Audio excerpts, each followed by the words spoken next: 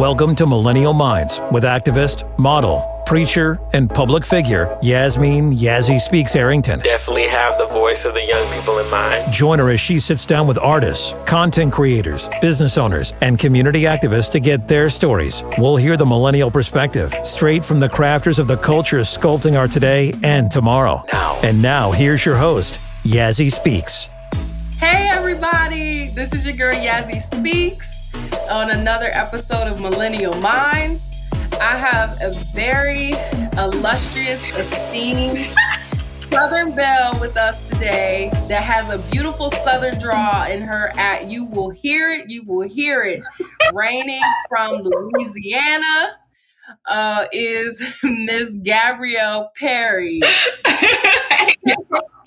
Yes, Gabrielle A. Perry is a formerly incarcerated woman turned epidemiologist, published writer, very eloquent writer, by the way, and aspiring medical provider.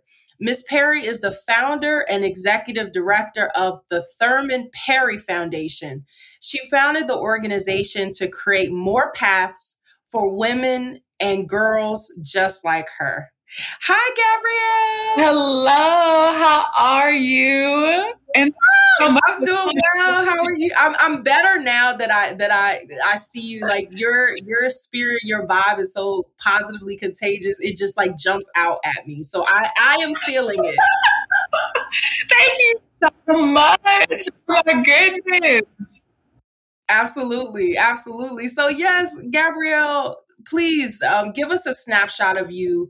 You are a multifaceted woman, a multi-talented woman, one of many hats. Who are you? What is your what do you currently do? What is your profession, your aspiring profession? And what are the things that you do in addition to that align with your passions? You mentioned previously what your passion is, so definitely share that with us. I always try to lead with fun things about myself. So I always tell people I'm a huge Buffy the Vampire Slayer fan. I know everything about that show. It's my favorite show in the entire world. That show raised me, okay? I have heard every song that Paramore has ever made. I'm teaching myself a new language.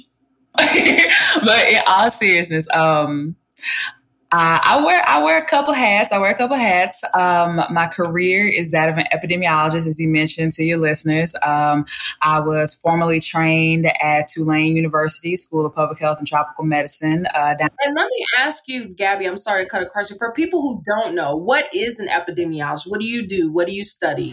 If you don't know by now, in the 2 years that we've been living in this pandemic, an epidemiologist is someone who studies the distribution and determinants of diseases. So an epidemiologist, basically, the pandemic is my whole job.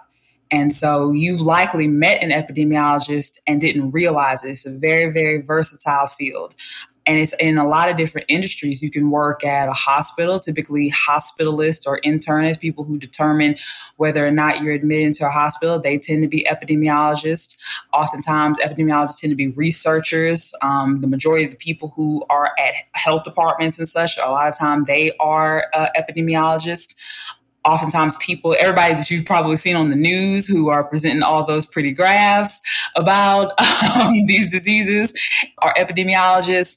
And your job is... Like Dr. Fauci? Hi, Dr. Fauci. Their job is to basically track and understand how diseases move through environments, how and why.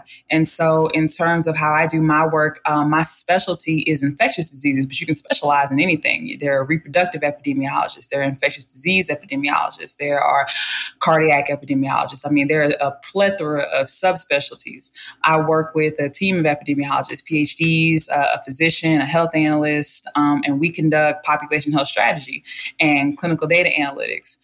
In grad school, my main focus was HIV and AIDS. I did my fellowship in the clinics of South Louisiana and New Orleans and ended up presenting my research at the CDC. My main focus was making sure that there was more of a focus on collecting data as HIV affected Black cisgender and transgender women. I think that people don't realize how much the epidemic affects both of those populations. And as with everything else in my life, I'm always so focused on Black women and girls. And my work as an epidemiologist is my career, but my role as the head of my nonprofit, I feel, that's my calling. That's my calling. And as you mentioned before, I'm the founder and executive director of the Thurman Perry Foundation. It's named in memory of my deceased father, U.S. Army Master Sergeant Thurman Perry Jr.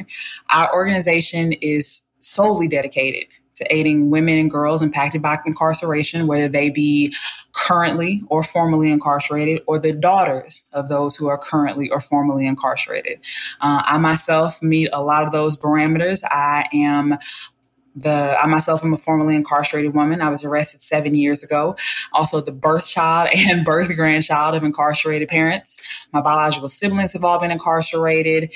And I'm not just passionate about these things just for my personal experiences, but for the women that I've met through this journey. I think that I owe it to them. I owe it to them in so many ways. I think that I can't have seen everything that I've seen and know everything that I know and go to my grave not helping these women. I just can't. So if you ask me, what I'm passionate about, it's the empowerment of these women that nobody is thinking about. And Gabby, you had mentioned something previously, and I want you to say it, but essentially what you were mentioning, that Louisiana is one of the states that disproportionately incarcerates people in this country, right? Absolutely. So I think since before I was even born, I was born in 93, Louisiana is... Yes, 93! Girl, listen, we the last of the realists. I be telling people they don't listen to me, you know what I'm saying? We the last ones. We the last ones of the ones, okay? Like everybody else after they missed the train, right? They don't understand. We the last ones of the ones. But I be telling people, Louisiana is the foremost incarcerator of persons per capita in this world, in all the world. And our state has about 9 million people. 49% of this state has a criminal record. And wow, we are also the state that has the most false incarcerations in the entire country. And it's just unacceptable. I think that's, when I even think about it, I get taken aback every time I even think about the statistics. It's unacceptable. But what's most unacceptable to me is that in the movement for Black lives and in the movement against mass incarceration, it's solely about how it affects men. It's solely about how it affects boys. The call to arms is about protecting men and boys, about freeing men and boys. If you sit down and talk to anyone about it, you would assume that every woman who is incarcerated in this country did it. They all did it. And they all got what they deserved. And every woman in jail just, it's just tough titty. Nobody is talking about the fact that 80% of women who are incarcerated are mothers, that 84% are victims of sexual violence, that 64% come from the foster care system, that the Sentencing Project just published a study that said that many of those women have been incarcerated for crimes they weren't even present for and were only incarcerated because of their proximity to a male spouse. And so you're talking about women who are in jail with juries not taking into account that they're victims of abuse, that they are literally there for defending themselves. I mean, nobody's thinking about these things. Nobody's talking about Right. these things. No one's talking about it. Yeah. Nobody's talking about the dehumanization of these women. Nobody's talking about the fact that 98% of the people who are in jail are coming home, and what happens to them when they get out. You know, the unemployment rate for formerly incarcerated women is 27%. And to put that in context, the unemployment rate nationally during the Great Depression was 23%. So this is a national crisis. The unemployment rate for formerly incarcerated Black women is 43.1%. So nobody's hiring Black women who are coming out of the jails. So then what does that mean then? That means that we are perpetuating, as a country, we are perpetuating a cycle of recidivism, because hungry people don't stay hungry for long. So what options are we leaving these women? These women are coming out of the jails. Within a year, a lot of them are still living either with a relative, or what options do we give them? They have to go back to an abuser. They're homeless. They're either unemployed or underemployed. And by underemployed, the official definition of that is they're at a job that, you know, has no real upward trajectory. So they're, you know, typically in the service industry and things like that, at fast food and stuff like that. That was my reality. So, I mean, what options are we giving people? In fact, Prison Policy Initiative, which is a nonprofit, nonpartisan organization that studies these things and publishes these things, have found that even organizations that very publicly and very loudly purport to support people coming out of the prisons, you know, people who have felonies, people who have criminal records and whatnot, aren't doing that. They are throwing your applications in the garbage and only purporting to support you for the publicity. So, I mean, it's just a lose-lose situation all around. And it's unacceptable. It's unacceptable. Oh, Gabby, thank you so much for really painting this picture of how severe and how dire and real this, you know, the circumstances are in this country and the situation, especially as it relates to African American Black women and Black women who have a criminal record, whether, you know, innocent or otherwise, and how it's affecting and impacting them. I love that you are highlighting us and bringing us to the forefront, incarcerated women, returning citizens, and directly impacted women who may have a spouse or family members. You know, I myself, as I'm sure you know, Gabby, my father has been in and out of jail and prison my entire life. And so I have that connection to you and am in this, you know, in this also, having experienced it my entire life to this very day.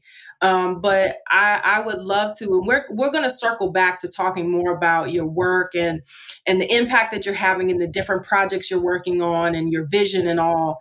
But take us back to your childhood, Gabby, if you will.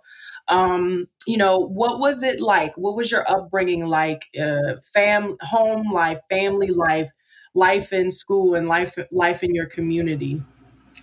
You know, and you and I have talked about it, you know, prior to the show a little bit, and I always try to preface things, just because, you know, I can talk a bit openly about it, but I always try to preface things for people who may have lived similar experiences and may not be able to talk about more traumatic things more openly. So I always want people to know, like, hey, my childhood wasn't super great. So if you maybe want to skip ahead or come back in like 5 minutes, that's fine. Like, I guess, what do they call it? Like trigger warnings and things like that. That's fine. You know, I grew up super rural town in like central Louisiana. I was raised in the country. We had a bunch of land, like 7 acres land. There was like there was a big horse farm next to us. I grew up with like 2 horses. I had a bunch of dogs, and you know, it was so weird because it was just really me. My parents were older, and my mom couldn't have kids. So I was adopted, and I didn't grow up, of course, knowing I was adopted. My daddy had grown children by the time I was born, and I was raised an only child. And everybody always say, you know, my daddy spoiled me, which I still get very annoyed by, just because, you know, I get super annoyed. He was doing what daddies do, right? Yeah, I'm so spoiled because my dad, like, you know, fed me and did what he was supposed to do. I just hate when people say stuff like that. That is so annoying. Like, I'm spoiled because my dad raised me. Like, Jesus. Like, might be a little jealousy going on. And I always thought that, like, excuse the hell out of me because my daddy, like, was home every day. Like, right. And I was a very quiet child. I feel like everybody always said that. Even all the adults in my house was a very quiet child. I think I had to grow up very, very fast. Unfortunately, I don't think I ever really got to be a kid. There was a lot of abuse from my mom. I don't really have any great childhood memories. I think that my mom's life just didn't turn out the way that maybe she wanted. I don't know. I try to think of her as a person as opposed to my mom. I think that humanizes her for me now that I'm older. I'm 28 now. And because she was the boogeyman in all my closets as a kid. She was my first bully. And it wasn't the way I always try to, and I don't really try to explain it to people anymore because it can't really be explained. When you try to explain your trauma to people, I think they try to level it or try to minimize it. And I don't really tolerate that. Like, I know what I endured as a kid, and it was very much inhuman. Like, my mom was vicious for sport, what she put us through. I remember having really adult conversations with my daddy at like 10 years old, asking him like why she was the way she was, why she hated us. Like, she was just, it wasn't even just the physical abuse that was so bad. I could deal with that as sporadic as it was. It was the psychological abuse. She would do things just because she knew it would bother me. Like, she knew it, and it's so hard to put words to it. I remember when I got to college for a time, I just told people she was dead because I didn't do it out of hate. I just did it because love is such a funny thing, because I love my mother and we get along now. We get along now, but I did not know how to reconcile my love for her with all my memories of how absolutely horrendous she was to us. I mean, she would just beat us because she felt like it. Like, just vicious because she felt like it. She would go days without speaking to us, and then the next, like, the only interaction with her be just like bursting into my room and just beating the hell out of me. And I apologize. I say us inadvertently because my therapist says that it's a trauma response, because I don't have a lot of memories of my childhood because my brain has like disassociated. Like, I've kind of, it's still hard to explain. Like, I kind of like disassociated into like another part of myself. Mm-hmm. Where it's like, it didn't really happen to me. It happened to like another part of myself, which sounds insane to even say, but it took a lot of years of therapy to even admit that. Like, it's just, that's how intense it was. And I remember, like, it was so hard too, because she was never sorry. She was never sorry for it. I think that her version of being sorry was knowing that, I remember one day my dad was like, the day is gonna come. I don't think he knew I was around when he said this. He was like, one day the day is gonna come where I'm gonna be gone. Because my dad was 10 years older than my mom. He said, one day the day is gonna come where I'm gonna be gone, and that girl's gonna want nothing to do with you. And you're gonna be all alone. That's what he said to her. And he had no idea I was around. She didn't either. And I just heard him say that. I think I was like walking towards the living room one day, which was a rarity for me. I spent every waking moment in my room.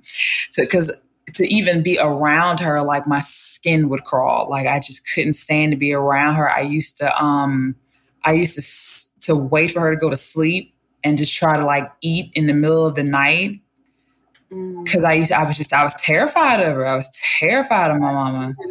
Well, I would only go when my dad was home because he had a job at the power plant, and so he would work on the poles at night when I was a little bitty girl, and he would be gone at different weird hours, of course, and I couldn't even sleep if he wasn't home. If he wasn't home, I just was just hiding from her.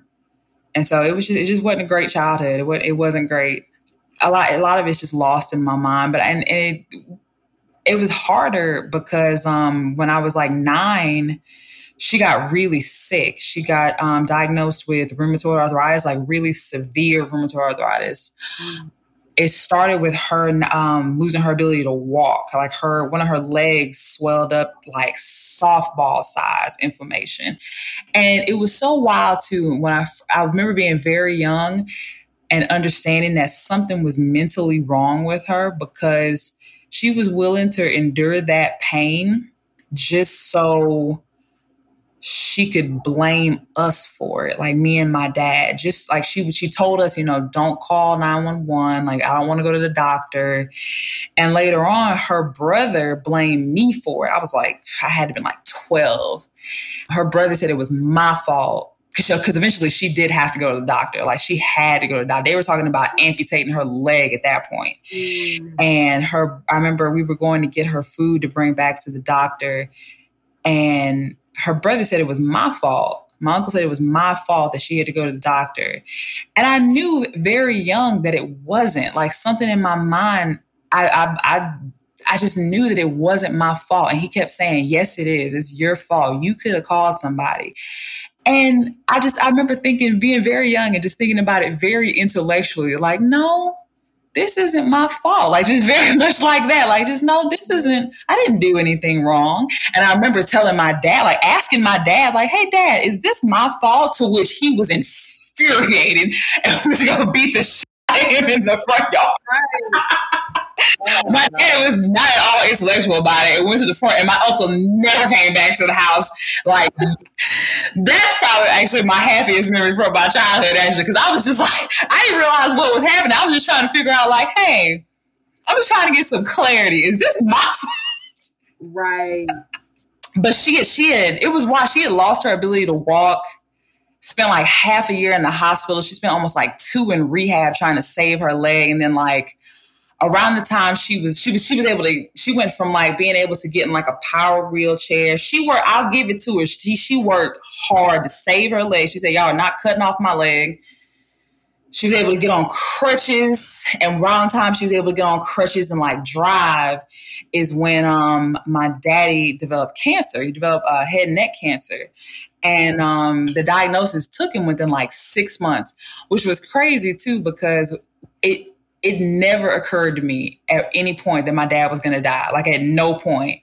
I was like 15 at the time. At no point did I ever think Dad's going to die.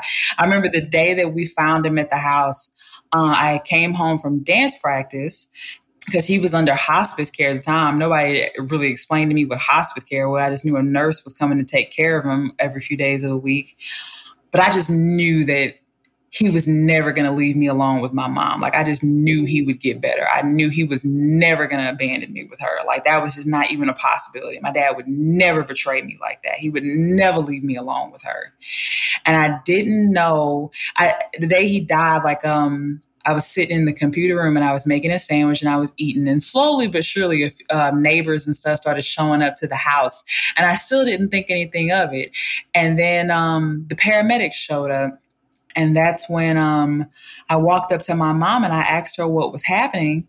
And she said, all she did, she just looked at me and just like a pure sociopath. She looked at me and she just said, he's gone. And I'm just absolutely just torn apart. I've never been so devastated in my life. And I threw myself on her. And she didn't really have much of a reaction. To this day, she's never had much of a reaction to him being gone.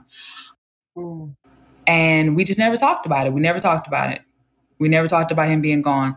And I was 15 at the time, and we just never talked about it. And 2 months after he died, and it was like a week after my 16th birthday, because he died in November, and my birthday was in January. We got a knock at the door, and it was just a very normal day. I think it was a Saturday or so. I was cleaning the bathroom. I always clean the bathroom on a Saturday. And I was never allowed to answer the door. My mom answered the door, and there was a man that came in the door, and I had seen him before, like all my life. I had never talked to him before. I'd never heard his voice. And I just assumed that he was one of the prison work release workers that my daddy used to hire for his lawn service business. Because my daddy was a lot like me. He always believed in second chances. And so he always hired men from the prison work release program, treated them like sons. I still talk to a few of them to this day. And my mom called me from the bathroom, and she didn't say anything else. But the man spoke, and he said that he said his name, and he said that he was my brother, and he said that he and I had the same mom, and that she was dying in a local hospital, and that I needed to come with him to come and meet her before she died. And it was a bit of a jarring moment. I remember looking at my mom, who I thought was my mom, and though she had always been so terrible, and even then was so emotionless. Like, my mother she just does not feel emotions like other people do.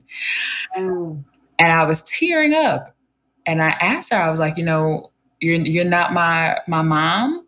And she looked at me and she said, well, I'm the only mom you've ever known. Just like that. So, oh my goodness, Gabby, you are amazing. And thank you. Thank you so much. Thank you. Thank you for your transparency and, going back to places that are uncomfortable and bring up lots of emotions and thoughts, but you did it. And I'm excited for people to hear you. And so please, I want people to connect with you. Tell us where we can find you on social media, and tell us your foundation website once again. Follow my foundation's Instagram and Facebook at Thurman Perry Foundation.